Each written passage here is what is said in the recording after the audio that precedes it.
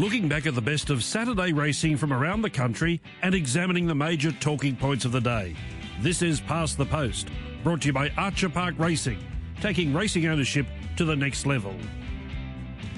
Good morning, everyone. Thanks for your company on Past the Post, Sunday, April 10. And Past the Post each Sunday, brought to you by Archer Park Racing. Their website is archerparkracing.com.au. They do take ownership to the next level, and good luck with the Archer Park team with Road Trip in the first race today at the Sunshine Coast. You know, 30 years ago, Shane Dye, an audacious Shane Dye, took a right-hand turn at the corner in the 1992 Caulfield Cup on a horse called Viandacross, only to be swallowed up in the last stride by Mannerism to be beaten a nose. 30 years on, that ride is still talked about, still discussed, and still, in some quarters, heavily criticised.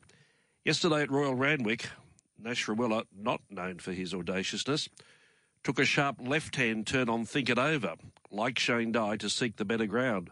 But Think It Over won the Queen Elizabeth Stakes, and 30 years down the track, they'll still be talking about Nash Rawiller's ride, lauding it for the braveness, the crazy braveness that he exhibited to win this wonderful race. The race that was considered the race of the decade. So whatever way people want to spin it, always remember racing is about winning and losing. Shane Dye lost and Nash Rawiller won. And, of course, we're going to talk about the Think It Over story. Kerry Parker will join us soon. It was a great day again, day two of the championships. I think this heavy track, these heavy tracks are starting to tell now. There were some long beaten margins yesterday. It's nearly over, though. But some other big races to discuss. We'll listen to the Sydney Cup won by Knight's Order. Nimalee was an upset winner in the Queen of the Turf. And also, of course, another upset result, an outsider's result with El Patroness winning the Australian Oaks. So they got up at big odds yesterday at Royal Randwick.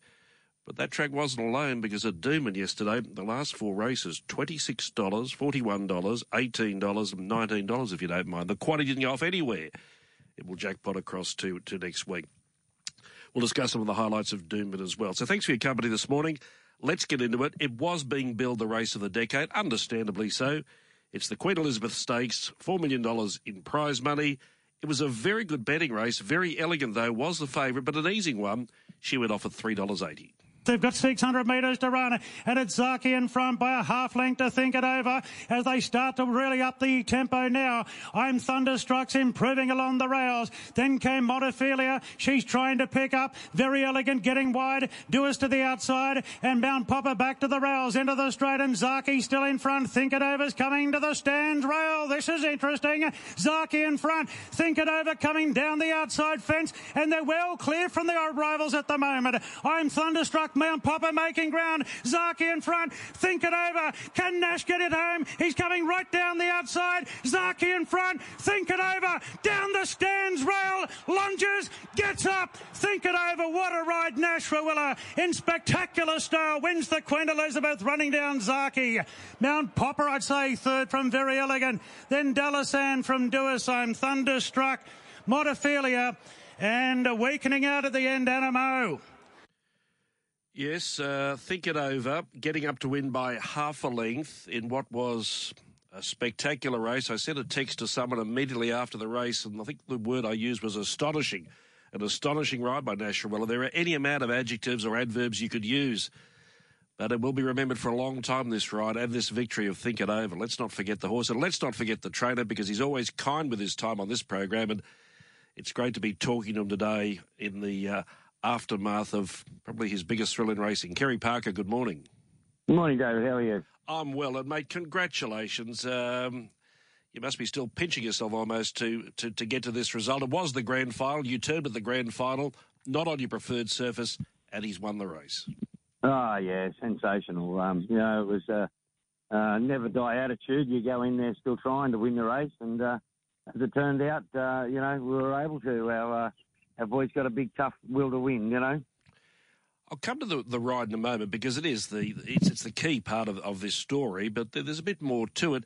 Going into the race yesterday, you know, I think it's fair to say not on his preferred surface, a heavy 10, but his run in the Tancred, what did you think of that? Oh, it was a super run in the Tancred. He just got it on the back of Spanish Mission, and which didn't really take him anywhere, and he went from getting a beautiful run in transit to all of a sudden the horse in front of him sort of didn't go forward, and he completely lost all momentum on the straightening there, and then had to sort of duck back to the worst part of the track and pick himself up and grind it to the line well. But that's not his go. He's a momentum horse. He's got to build momentum, and because he'd lost it at the point of the straight, I thought he'd done really well to pick up and find the line again. You've always had faith in this horse, and why wouldn't you? He wins 1 in every 3. They were calling it the race of the decade. There'd been a lot of discussion about it. You went into the race as a $41 chance. Did you feel in some way saying, gee, my horse is a bit disrespected at that price considering how good he is? No. When those things happen, you just put more on. Did you have a bet? Yeah, I kept nibbling. It kept turning out. We kept nibbling. You don't lose faith. No, well, and as I say, why not? But it shows what the depth of the race was. But, $41 seemed a huge price. But he was on a heavy 10. Before the race, what was your plan with Nash? I don't think you designed what happened. So what was the plan before the race? The plan with Nash was, my plan was that he made sure he pressured Zaaki, and if Zaaki didn't go hard enough to go in front and lead on his own, I wanted it a good bowling tempo, so I wanted to keep my horse on the bit as long as he could. If rather than turn it to a sort of crawl and sprint home, we would have had no hope. They would have picked up and he would have been off the bit a long way. So my plan was to keep my horse on the bit at that good cruising speed as long as I could to help him, get through the going. It's only sort of when they come off the bit, those horses that don't handle it start to flounder. So that was always my aim, was to keep the pressure on Zaaki. If he wasn't going quick enough, well then go forward on your own. And I'd rather he was 2 or 3 in front of them if that was the case, But that was Nash's idea to steer left.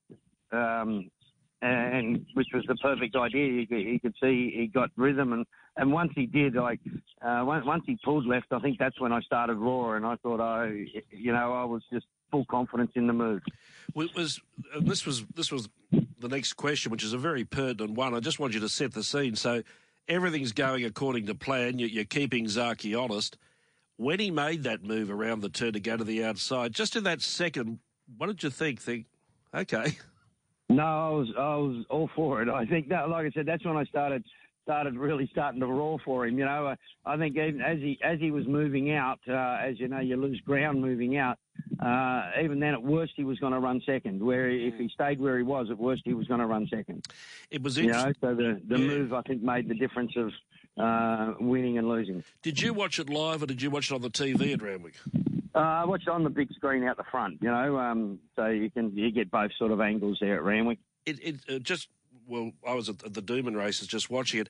It's always difficult because when they get out so wide, you can never really tell either how far in front or how far behind they are because with the angle of the camera.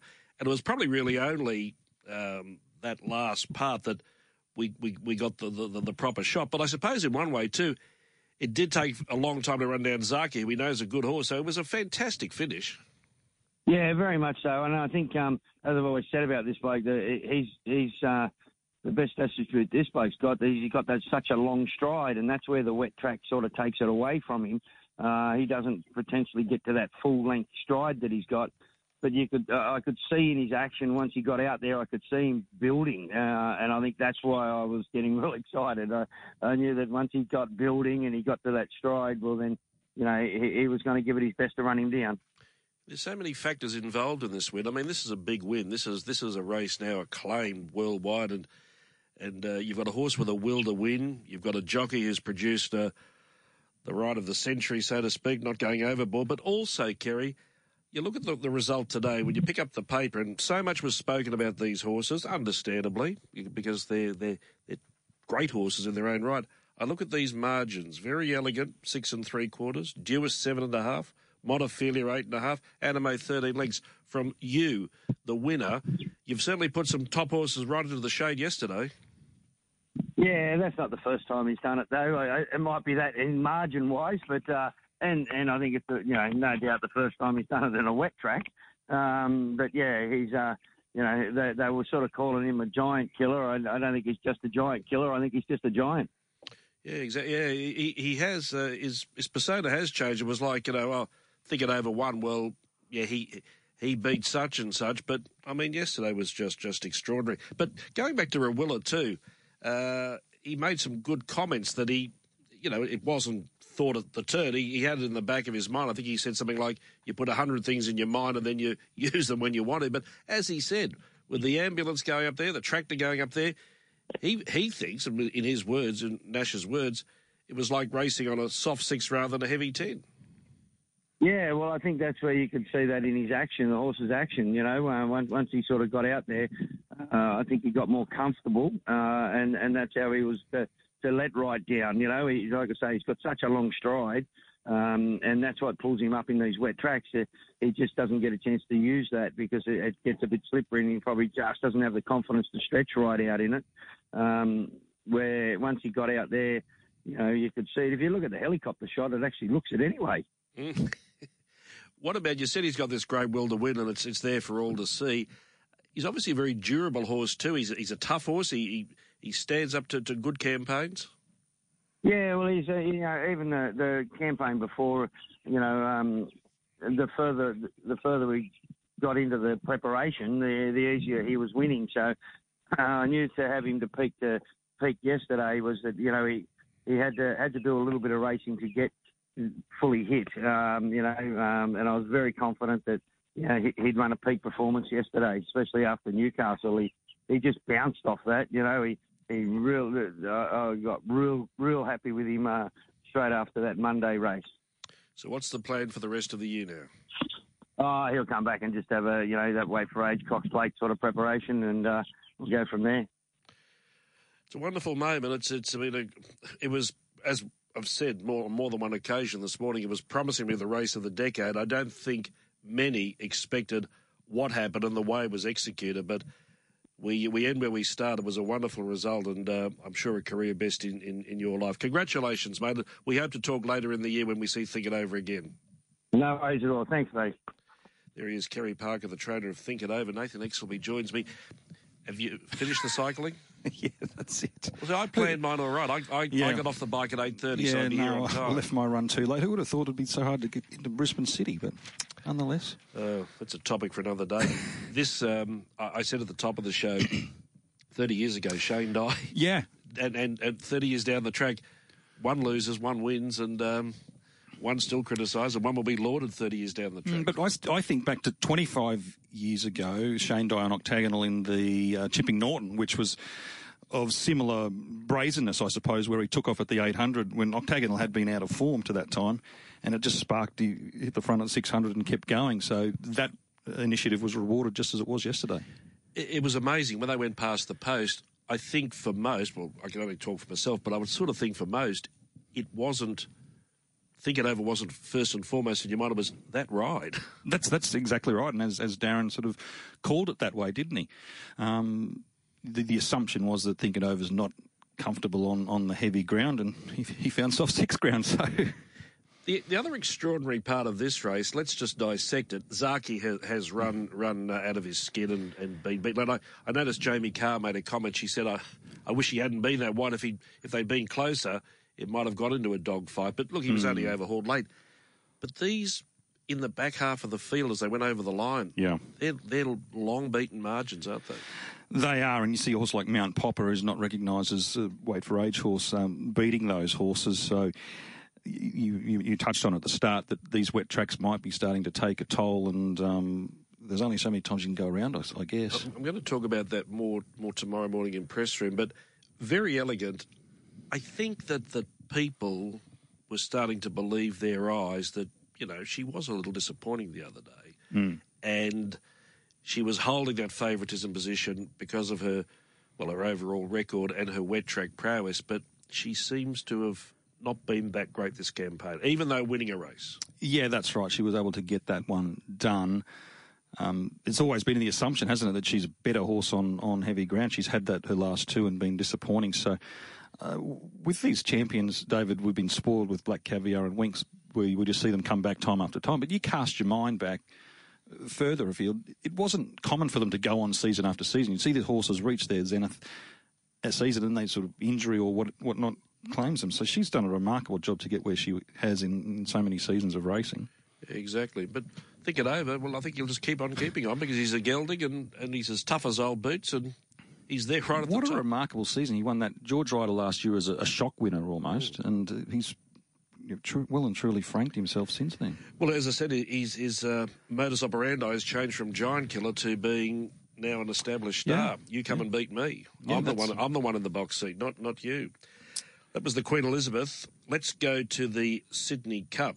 Talk about beaten margins here. It was always on the cards, though. 19 faced the starter at the 2 miles, and it was a very wide betting race. As they come up to the home turn, and it's Knight's Order, a length and a half to Shiraz, who's doing the chasing. Chalk Stream's had enough. Then came No Compromise from Darshan Sweet Jr. Luncey's coming into it. Stockman's a long way back with Crystal Pegasus. 300 metres to run. Knight's Order has gone for home. 2 lengths clear. Shiraz sticks to the task. It's Knight's Order. 2 lengths clear from Shiraz. They're the only 2 chances, but Knight's Order brave in the lead. Rachel King rides him right out. Knight's Order holding Shiraz. Darshan Sweet Jr. goes to third, but Knight's Order will lead all the way in the Sydney Cup. Beat Shiraz given every chance. Darshan Sweet Jr. a distant third. A good back gap then to Future Score from LaBelle. Then Carp Fever from Sweet Thomas, Crystal Pegasus, Stockman, Luncey's. Some of these have been beaten a long way. No Compromise, then Alakahan, Chalk Stream, Surefire, Angel of Truth, South Pacific. Oh, there's still more coming. A good gap back to Dedue's Dart. Tiger, and the chosen one with the last 2, and Tiger's rushing off for a quick shower. Yeah, beat officially 100 lengths. They were actually moving onto the track for the next by the time he went past the post. But in all seriousness, that's a typical Waterhouse spot win. Hard fit, in the lead, running 3,200 metres, which we knew he'd do after his Brisbane Cup win. And Adrian Bott's our next guest. Good morning. Congratulations, mate. Yeah, good morning, guys. Thank you very much. Controlled it all the way, just too tough for them. Yeah, he really enjoyed the conditions there. He sort of excelled in those heavy tracks all the way through. I guess he's been versatile on top of the ground as well. But, that was certainly an advantage he had going into that race. And it was sort of the one race that we'd certainly, campaigned and set out for. And, I thought it was obviously a big advantage that he'd had sort of a couple of runs over the 2 miles recently. So, and obviously sort of a very successful one there in the Brisbane Cup. So, certainly a lot of positive factors from our point of view heading towards that run for it. Yeah, Adrian, after he won the Brisbane Cup last year, we sort of expected that he might measure up to be a spring player. What happened there in the spring where he just didn't seem to come up? Yeah, look, just whether it just sort of he just felt the campaign there through the Sydney winter and into the Brisbane winter campaign, and then sort of it's a quick turnaround to the spring there for Melbourne. So whether he just ultimately needed a bit more of a break after that big run in the Brisbane Cup might have just sort of taken more out of him than we initially sort of thought or expected. So, look, they do that time to time. We're asking quite a bit of him sometimes to, so attempting to keep him up through various sort of, campaigns and carnivals. There's always some good races to be targeting. So, that might have just caught up with him there in the spring. Will you target the Melbourne Cup again this year? Yeah, most definitely. So, that's sort of what we'd like to do, and just sort of, I guess on what we've just touched on there before, something's probably got to give. So we're probably going to have to rule out any sort of Brisbane campaign for him this time round. He'll go to the paddock now off the back of that. A couple of these heavy tracks, no doubt that'll, be some tough racing for him. So he deserves a really good break, and that just, hopefully ensures that he comes back in the right shape for a successful Melbourne time this time in. Adrian, it was a funny weights race in that you had the chosen one and then 51.5 or lower the next. So it would have been an interesting task for Connections of the other 18 finding riders, and as it's panned out for you guys, it's given a great result for Rachel King. But talk us through the process of getting riders when so many others were chasing riders around the same weight. Yeah, I guess sort of we know Rachel's a natural lightweight. She's been doing sort of plenty of riding for us. Look, we sort of knew from a long while out sort of that was the race we were targeting and the weight that we had, and we probably weren't really liable to any sort of penalties going through. So Tim Clark sort of does the majority of the riding with the horse and sort of had plenty to do with it. So that was sort of probably always going to be a hard weight for him to do. So, Rachel was sort of always there in mind, and she was able to sort of pick that right up easily. But yeah, no doubt, I'm sure something has to be sort of looked at in regards to that. Just creating that sort of greater spread or raising the weight, so it does sort of, finding 18 jockeys at that light weight sort of a very difficult task to do. So I'm sure it'll be looked at somewhere. He's a rising 8-year-old. He's only had 26 starts. That was his 8th win in the Sydney Cup yesterday. Just give us the background to how the stable came to secure Knight's Order. We've sort of been attending the Tried Horse sale over at Tattersalls Newmarket there in October every year. We've been doing so for a number of years. That's sort of how we got our previous Sydney Cup winner, The Offer, Group 1 winners, Glen Cabot Gold. So there's sort of plenty of good prospects that sort of can come out of that stable. Out of that sale, not just from our stable, but they've had great success over here, and obviously those Europeans are superior stayers. So we probably need to be buying those types of horses in order to be competitive in these types of racing. That's sort of the reality of it these days. If you don't have those sort of bloodlines behind you, it's very hard to be winning any form of staying race at present. So in order to remain competitive, we're over there looking each year, and he was one that sort of came up on the ratings and physically looked well, and we're fortunate enough to be able to secure him. So, we'll do that process again this year off the back of another successful purchase. You were forced to scratch out the bar from the Queen of the Turf yesterday with the wet track. Is that the end of the road for her now, or she goes to sale? What's the story with her? Yeah, just sort of got to look at a few different options for her at present. I'd love to continue racing her. She's in such great form. She's travelled up to Sydney really good. She looks fantastic, and she's ready to win again. Just needs the right conditions. So there's a couple of races up in Queensland that would fit very well on the calendar for her. Some of the weight for age race, even sort of stepping up to the 2,000 metres, she'd be very effective at. So she's obviously entered for the Chairman's Sale at Inglis, sort of coming up in early May. So that's something we've sort of got to look at, but there's definitely potential for her to be racing on, whether that sort of sale's sort of going to go ahead, and what the connections sort of want to ultimately do. Speaking of Queensland, your fast sprinter, your Golden Rose winner in the Congo, was beaten by Mizzou in the Arrowfield yesterday, but he's one of those horses that we've seen him, on speed, break their hearts. Are these heavy tracks not really to his liking? Yeah, I think that sort of just made that task a bit hard for him there yesterday. He wasn't able to sort of find that tempo that he probably needed to, or sort of get away from them and quicken when he would have liked. So he always sort of had Mizzou sort of within striking distance and sort of just travelling well, just sort of outside of him. So when we couldn't shake him off, it was always going to be a hard ask for him. He stuck on very well, but like you said, just the conditions sort of made it tough for him. So whether we look to back him up on Saturday in the All-Age Stakes, or he could sort of freshen up and come up for some of the sprinting races up there over the carnival, I think it'd be obviously very effective, and hopefully get back on top of the ground, which is what he prefers. Well, the Doomben 10,000, I think, is on the 14th of May, so that's about a month away or so. Yeah, that'd certainly be a realistic target for him. It's one of the races in mind. We'll probably make a decision on that, in the next sort of 24, 48 hours. And are there a few others you've got earmarked to head north, Adrian? Yeah, I thought a nice filly ran fourth Pantanaria in the Percy Sykes there on Saturday. She's most likely to make her way up for some of the two-year-old races. She was only first up there, so she hasn't had sort of too much of a taxing time over the carnival here.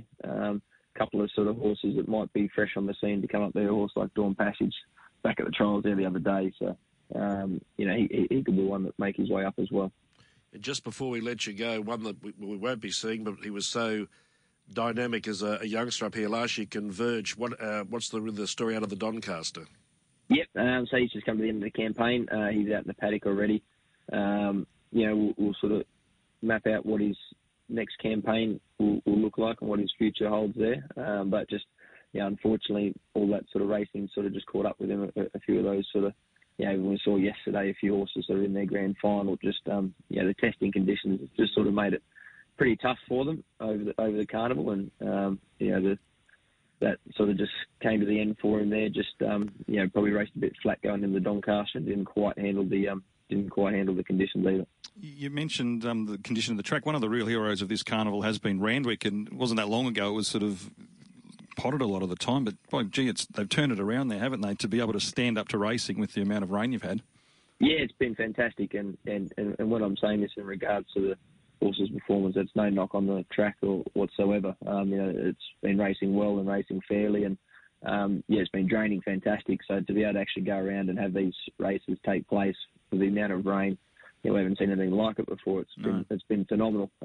Just purely just sort of making the fact that it is testing on a few of these. So that's all they've found. It's either handle it or they don't, or it sort of catches up with them along the way. But certainly no knock on the tracks themselves. It's been fantastic to get through the carnival. Adrian, good to talk to you this morning. Congratulations to you and Gabe. We look forward to seeing you up here in the winter. Thank you very much, guys. Adrian Bott joining us, of course, in the trading partnership with Gay and Knight's Order. Proven 2-miler, and that's another thing too that often stands in their stead. It's like I often say with these races up here, they can win at 2,200. You go to 2,400, it's a different ball game, but proven 2-miler and liked the conditions and never looked like losing. And they got that preparation just spot on, didn't they? Just the 3 runs leading into it, and he'd been good each time. He was a different horse this time around to what we saw in the spring, and down to 51.5, he was too good for them.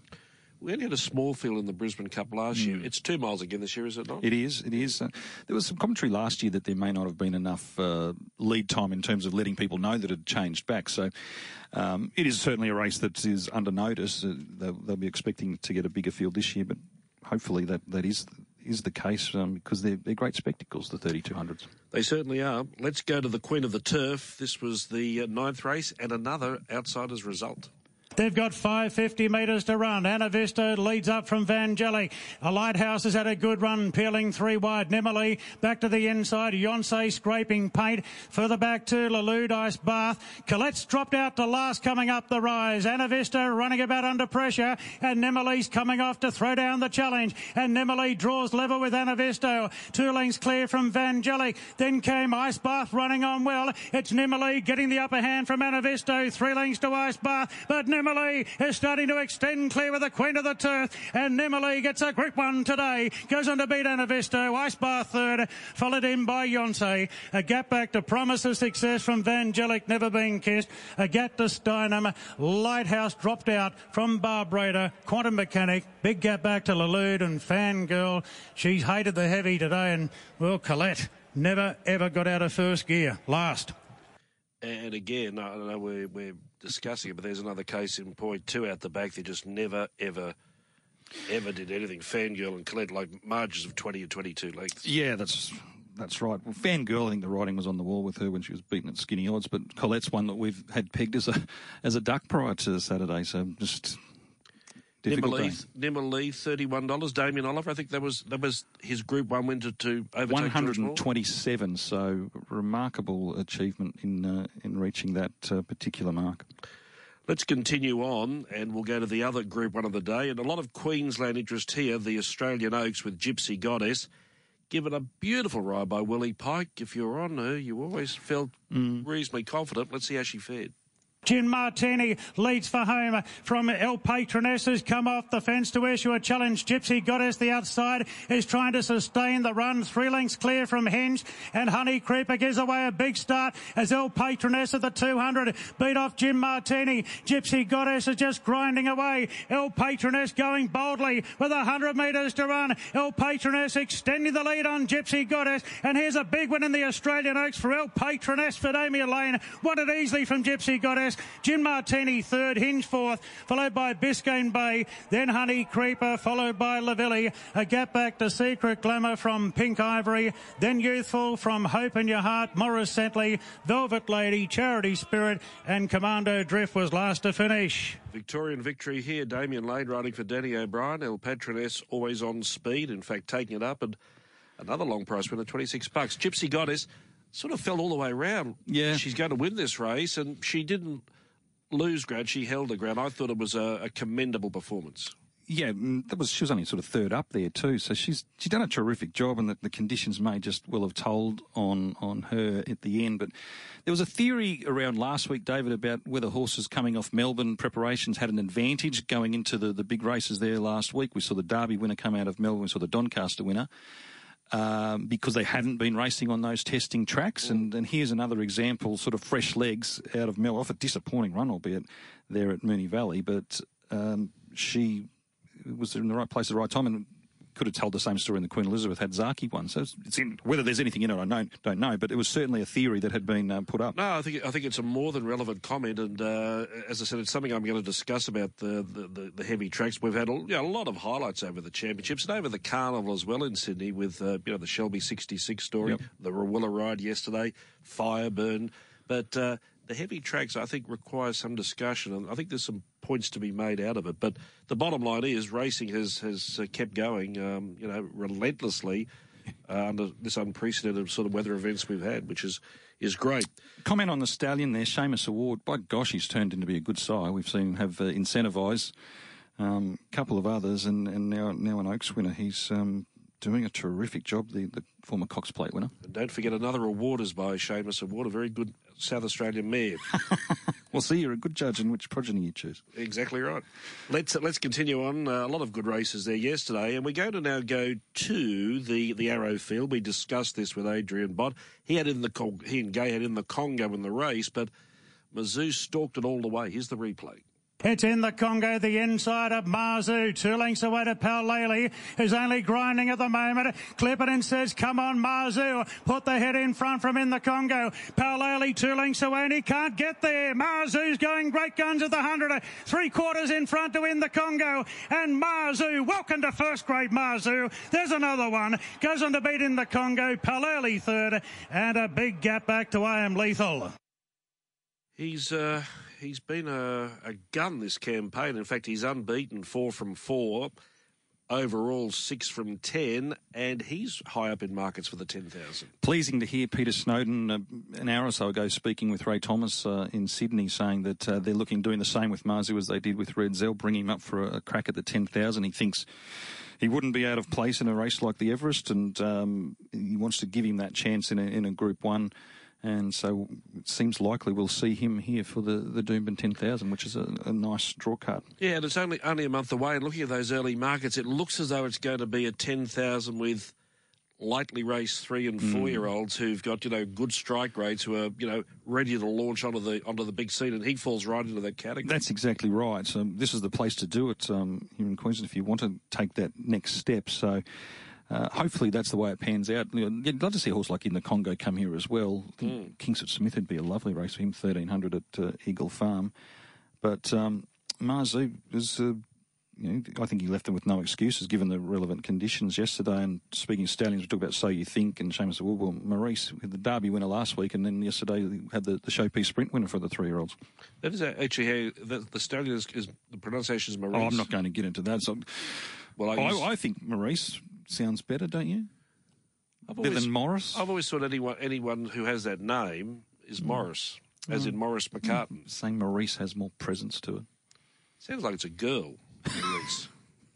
Morris sounds like a man. Either way, he's doing a good job. He certainly is. Let's go to the Percy Sykes. Speaking of Team Snowden, they provide the winner here, Paris Dior with J-Mac in the saddle.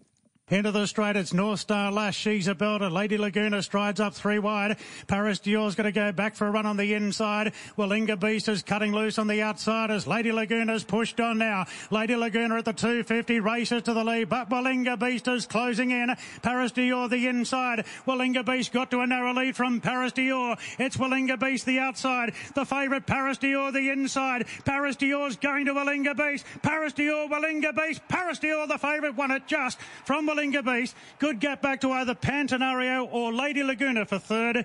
Then came North Star Lass from Magic Carpet and Kin. Gap back to Ohio from She's a Belter, who did plenty of work. Then Lady Percival, Swift Sweet, Dashing Legend, and John Damery was last in. She was shaky in the market, $3.10 out to $4. J-Mac riding. You would like to think she might be a carnival hopeful up here, considering she was first up yesterday. I'm not sure whether she will be. Peter Snowden, in that same interview, he sort of indicated that. They specifically set her for that $1 million race there, and they've sort of job done, I believe, with her. So you'll see her back to have crack at some Group 1s later in the year. But pretty tidy effort to win that first up at 1,200 on the really testing ground. She trialled like a bomb, obviously winning by 7 lengths and 3 lengths, the 2 trials leading in. And she was under siege there. Willinga Beast looked like she might have had a measure, but she found enough. And she's obviously well above average based on what we've seen on the trial tracks as well. I think certainly there was, whilst both tracks were heavy, that the first day was a heavy 9, yesterday was a heavy 10. I think it was a tougher track yesterday to get through. Definitely. Let's have a listen to our last replay from day 2 of the championships. It's the Group 2 Sapphire, the last race of the day, and favourite backers went in for the kill with Bellucci Babe, who got to the lead in the straight. At the 375, Wonderbar goes up the inside of Bellucci. Babe is still being cuddled. Marbusha wide out and Bella Nipotina. Clark getting into Bellucci Babe now. She's starting to left, but they're coming from everywhere. It's Bellucci Babe just in front of Wonderbar. Bella Nipotina, Marbusha. It's Bellucci Babe in front of Bella Nipotina. Tricky Gal charging home along the rails. Bella Nipotina and Tricky Gal. Bella Nipotina's won the last. Bella Nipotina from Tricky Gal, who went right up the blind side and almost pinched it. Bellucci Babe third, followed him by Wonderbar. Then came Majestic Shot from More Secrets, Marbusha, Minhaj, Pandora Blue, Nicky's Fling, Ruby Tuesday and Emanate. Didn't beat one home here today. A mare who doesn't boast a great strike rate, but it matters for little when you get a Group 2 win on the board. All important for the black type for these mares. And she was third up yesterday for Mara and Eustace and riding double to J Mac. She's one may go to the Sangster in Adelaide. Yeah, it's a perfect target. They've got the group successes now, so they'd like to get a Group 1 on the board. She's had 13 minor placings in those 27 starts, so while she hasn't won an awful lot of the time, she's certainly been very consistent, and that's her third win this season.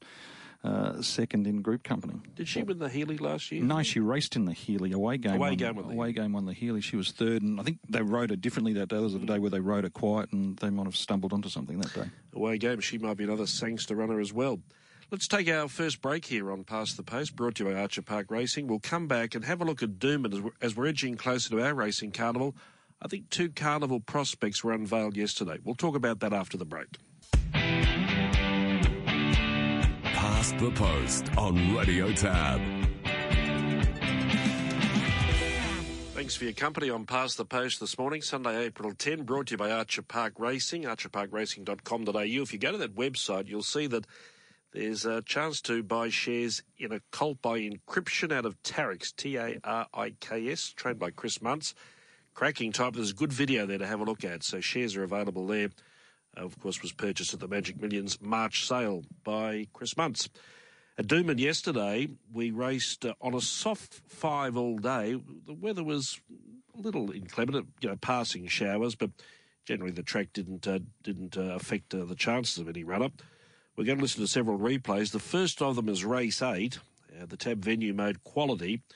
Big Field looked an open race in the morning, but in the end, putters really rallied to Ulysses, 290 in from 420. Here's the run for Glory and Ulysses, run to the turn, clear of Hilo gone, last chance going by it. Panino 5th around the bend. Gee, these back in the second half of the field have got several lengths to make up, and Run for Glory is going for the lick of his life, leads away. Ulysses is under pressure, trying to chase the leader. Then last chance, Hilo and Panino. Nothing really running on from the back. Run for Glory still in front. Ulysses hasn't gotten as yet, eating into the margin now.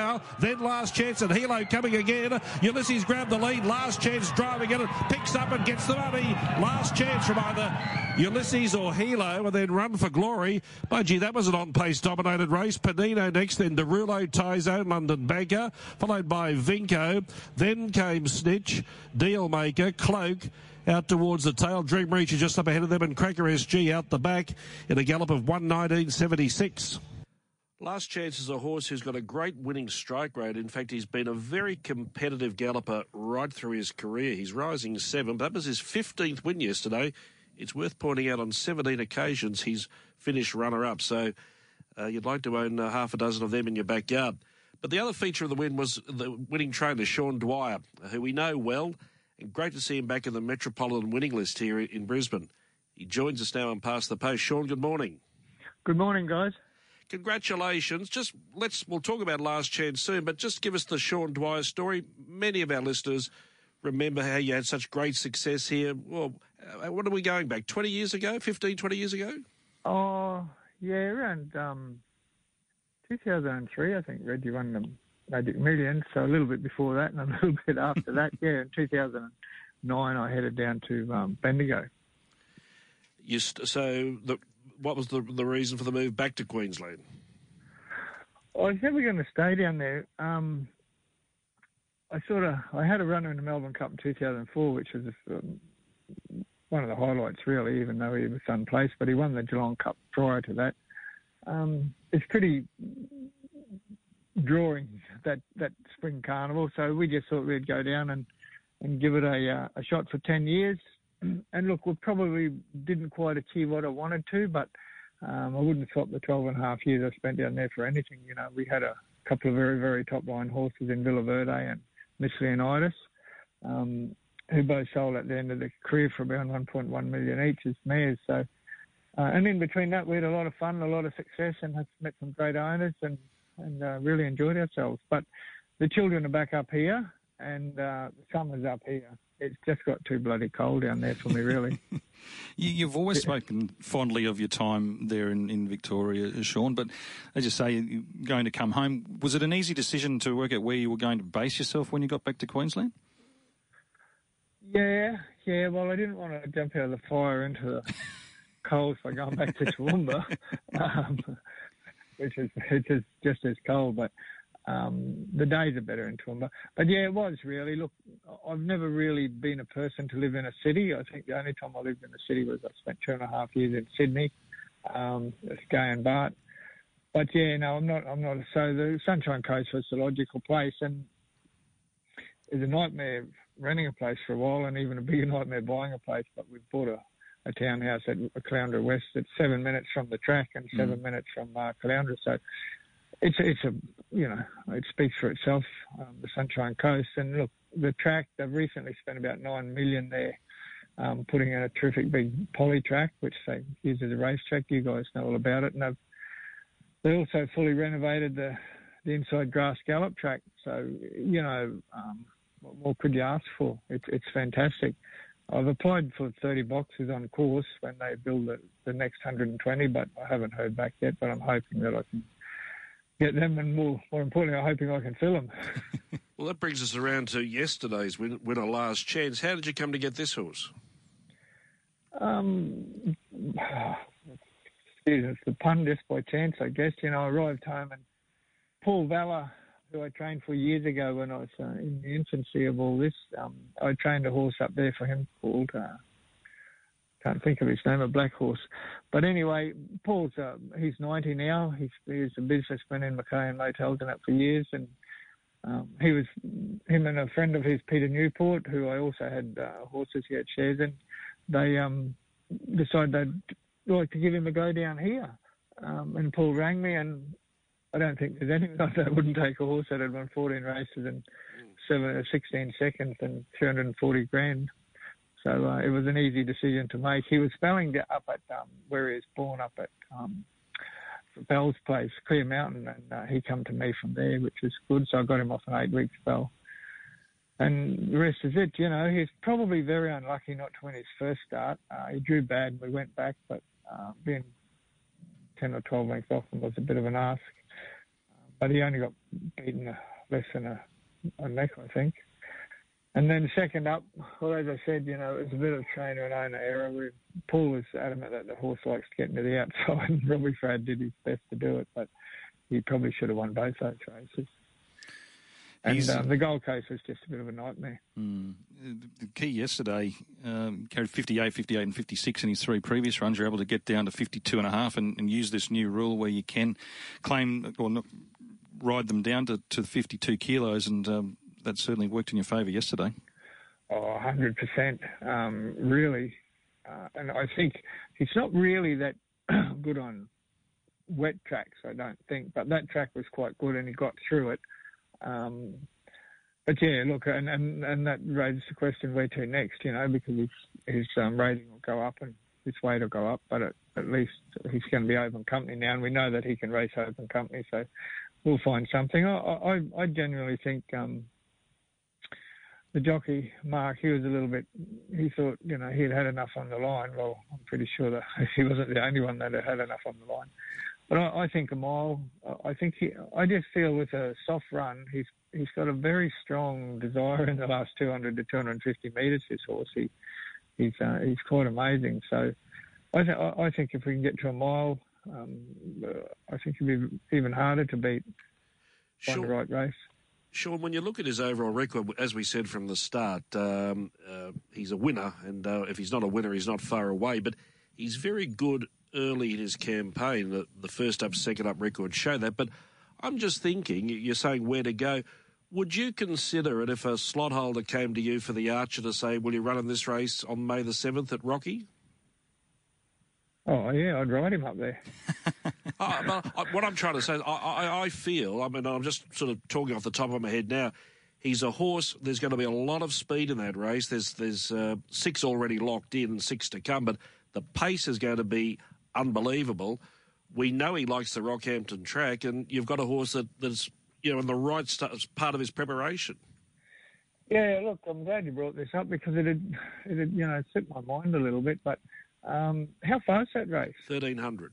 Yeah, well, that's probably perfect. Yeah, well, if any of the slot holders are out there, please ring me or ring Paul Vella. And look, I'm not sure where the first and second up sort of syndrome came with this horse, but all of my friends who, they've all telling me, well, he's better off this, he's better off that, but which may well be true because we backed him up at the Gold Coast, and I'm not sure that was why he didn't go so well. I just think Rob was a victim of circumstances. He had 2 choices, and ultimately he probably took the wrong one, going wide instead of tracking through. But that's easy to say in hindsight.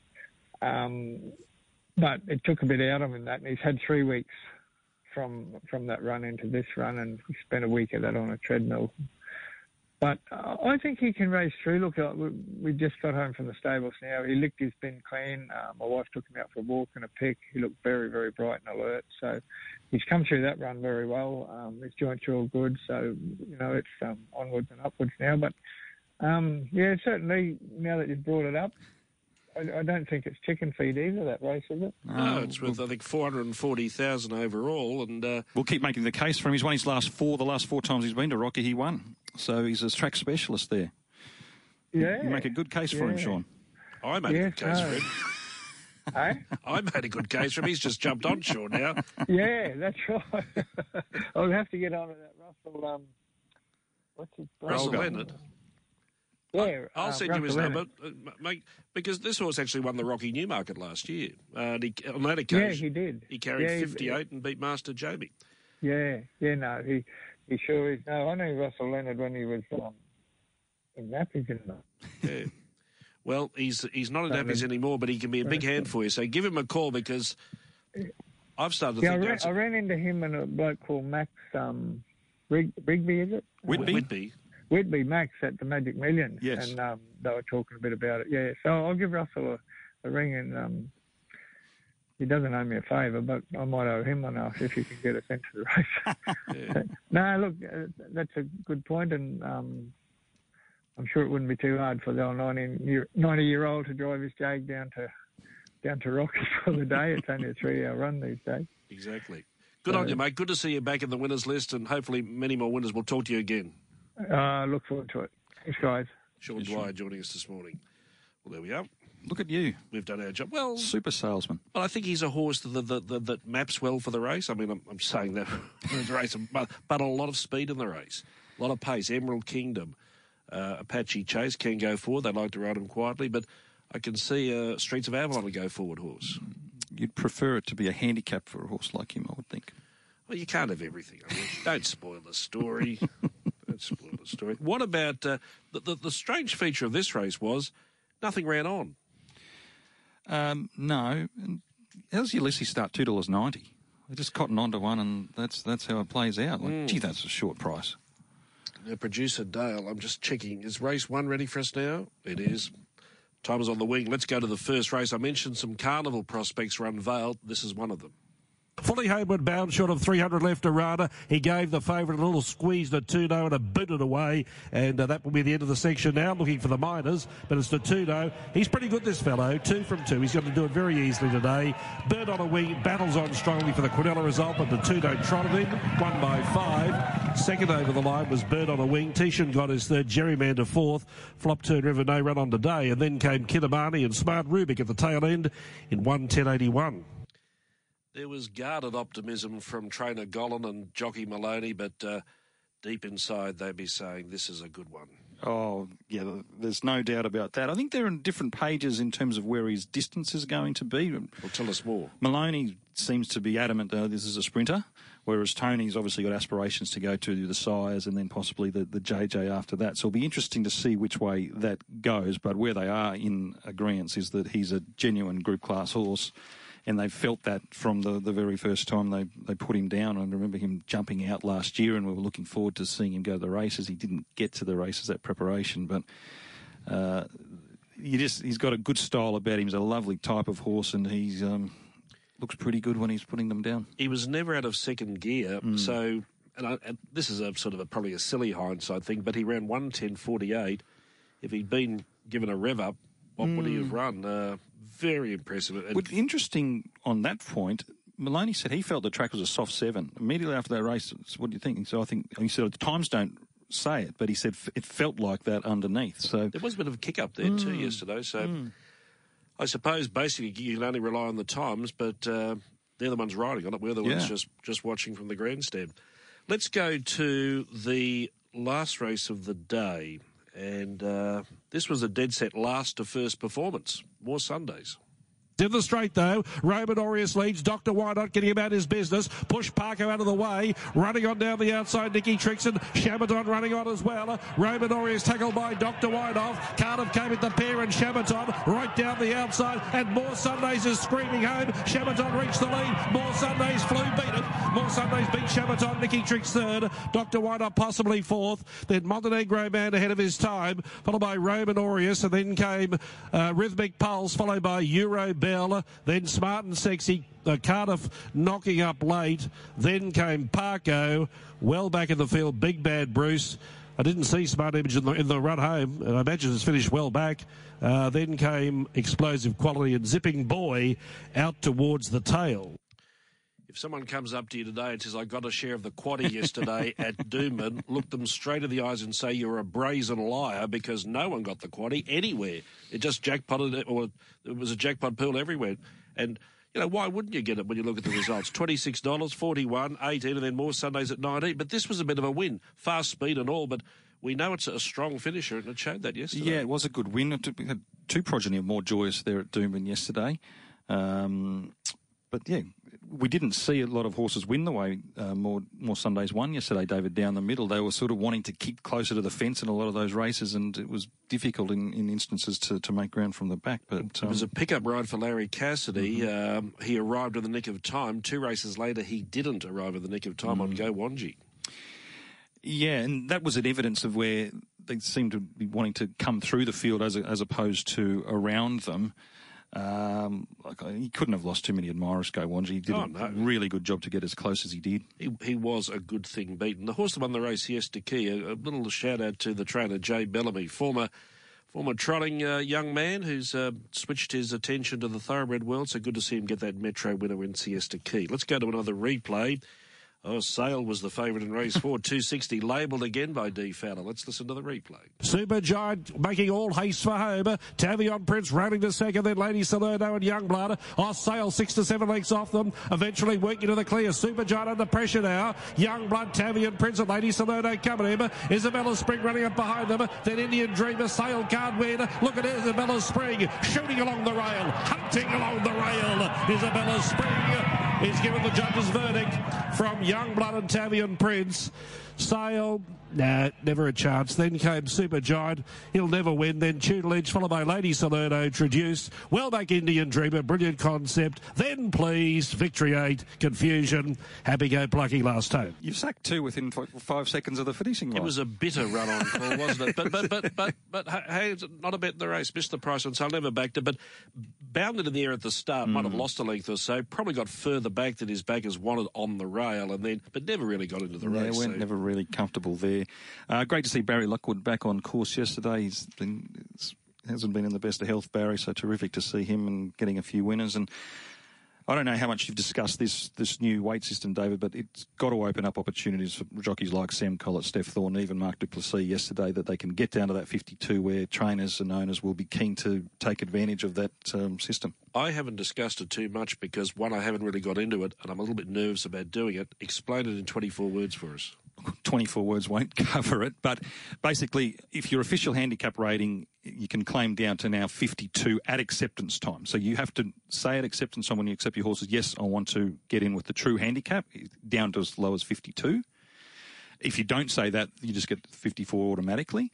But then you can also claim off the 52 as well. So you could use a 3 kilo claimer. But essentially, Glorious Ruby the other day. And instances with the Sweet Margot May a few weeks back, it was explained handicappers. She won, let's say she won with 54. I don't know what she won with, but they have to handicap them off what they carried. So automatically she loses 4 points if she was 2 kilos out of the handicap. So then she gets the 4 points on top of winning the race. So now, if you win with 52, you get handicapped off 52 as opposed to getting re-handicapped off 54. Have you ever seen that face I give you, like, that says, that was 124 words, now I don't understand it at all. But I'll work on it. So I don't think it's that complicated. Oh. Well, you're smarter than me. One more replay. I'll keep that in the bank, actually, that latest comment. One more replay. You were on this winner, so was I. Well, we tipped it at least. Coco Rocks. In the straight, the leader was Amity Gal. Coco Rocks got off the run at ample time. Put on the red line, is still running on. Sneaking up to the inside. Joyous Legend still there as well. Down towards 100 metres though. Coco Rocks on the outside, reached the lead. Put on the red line, is finishing hard. Coco Rocks put on the red line. Coco Rocks in front narrowly. Coco Rocks Beto put on the red light. Joyous Legend third. Then Amity Gal, the Rattlesnake. Followed by In the Blink, then Most Dazzling. Well back was Alf's Magic. At the head of the others was Cat Cheddar, and out towards the tail, Shalar King and also Princess Luna. Coco Rocks first up, good trial at Warwick Farm and lightly raced filly. She's above average, as are the second and third horses. I thought Put on the Red Light had her at the 100 metres and put that to Tony Gollan, who said just the wet weather we've had in southeast Queensland, he feels that may have caught up with her there in terms of we've had jump outs washed out and not a chance to get the proper trials in. But in the end, full honours to the winner. She's obviously come back really well. She'll go south now, I believe, chasing some black type and then races at Scone, for instance, those type of races. Right. And then Matt Dunn said, why not? We'll come back here and have a shot at some of the black type races coming up. Just in closing, I said 2 carnival prospects unveiled. Taranga, lightly, you found this one and was well backed. She was only having her third start, and I imagine she'll go to the Princess Stakes in 2 weeks' time. It seems a logical next step. They've already got one for that filly that won. Was it Wednesday, the Canadian Dancer? She's an absolute ripper. But this one's bred to get over further, being Sebring out of the Oaks winner Tinto. And, but it was a tidy win yesterday. She needed to lift it another notch, given comparatively who she'll race against compared to yesterday. But that was Exelby, Taranga and Fowler, Crimey No Tears, battling it out. It was very sweet, wasn't it? Yeah, ripper. Watched the replay 100 times. Thanks for your time this morning, mate. My pleasure. I'm pleased I eventually got here, David. That won't come back to haunt me, will it? You'll just put that away and use it against me. I will. See you. Bye-bye. There he is, Nathan Exelby joining us this morning. Thanks for your company, folks. Hope you enjoyed the last hour. And, of course, we'll be back with Past the Post next Sunday on Easter Sunday. And, of course, Press Room tomorrow morning. Join me then for all of the news round about Australia. Have a good day. Bye-bye.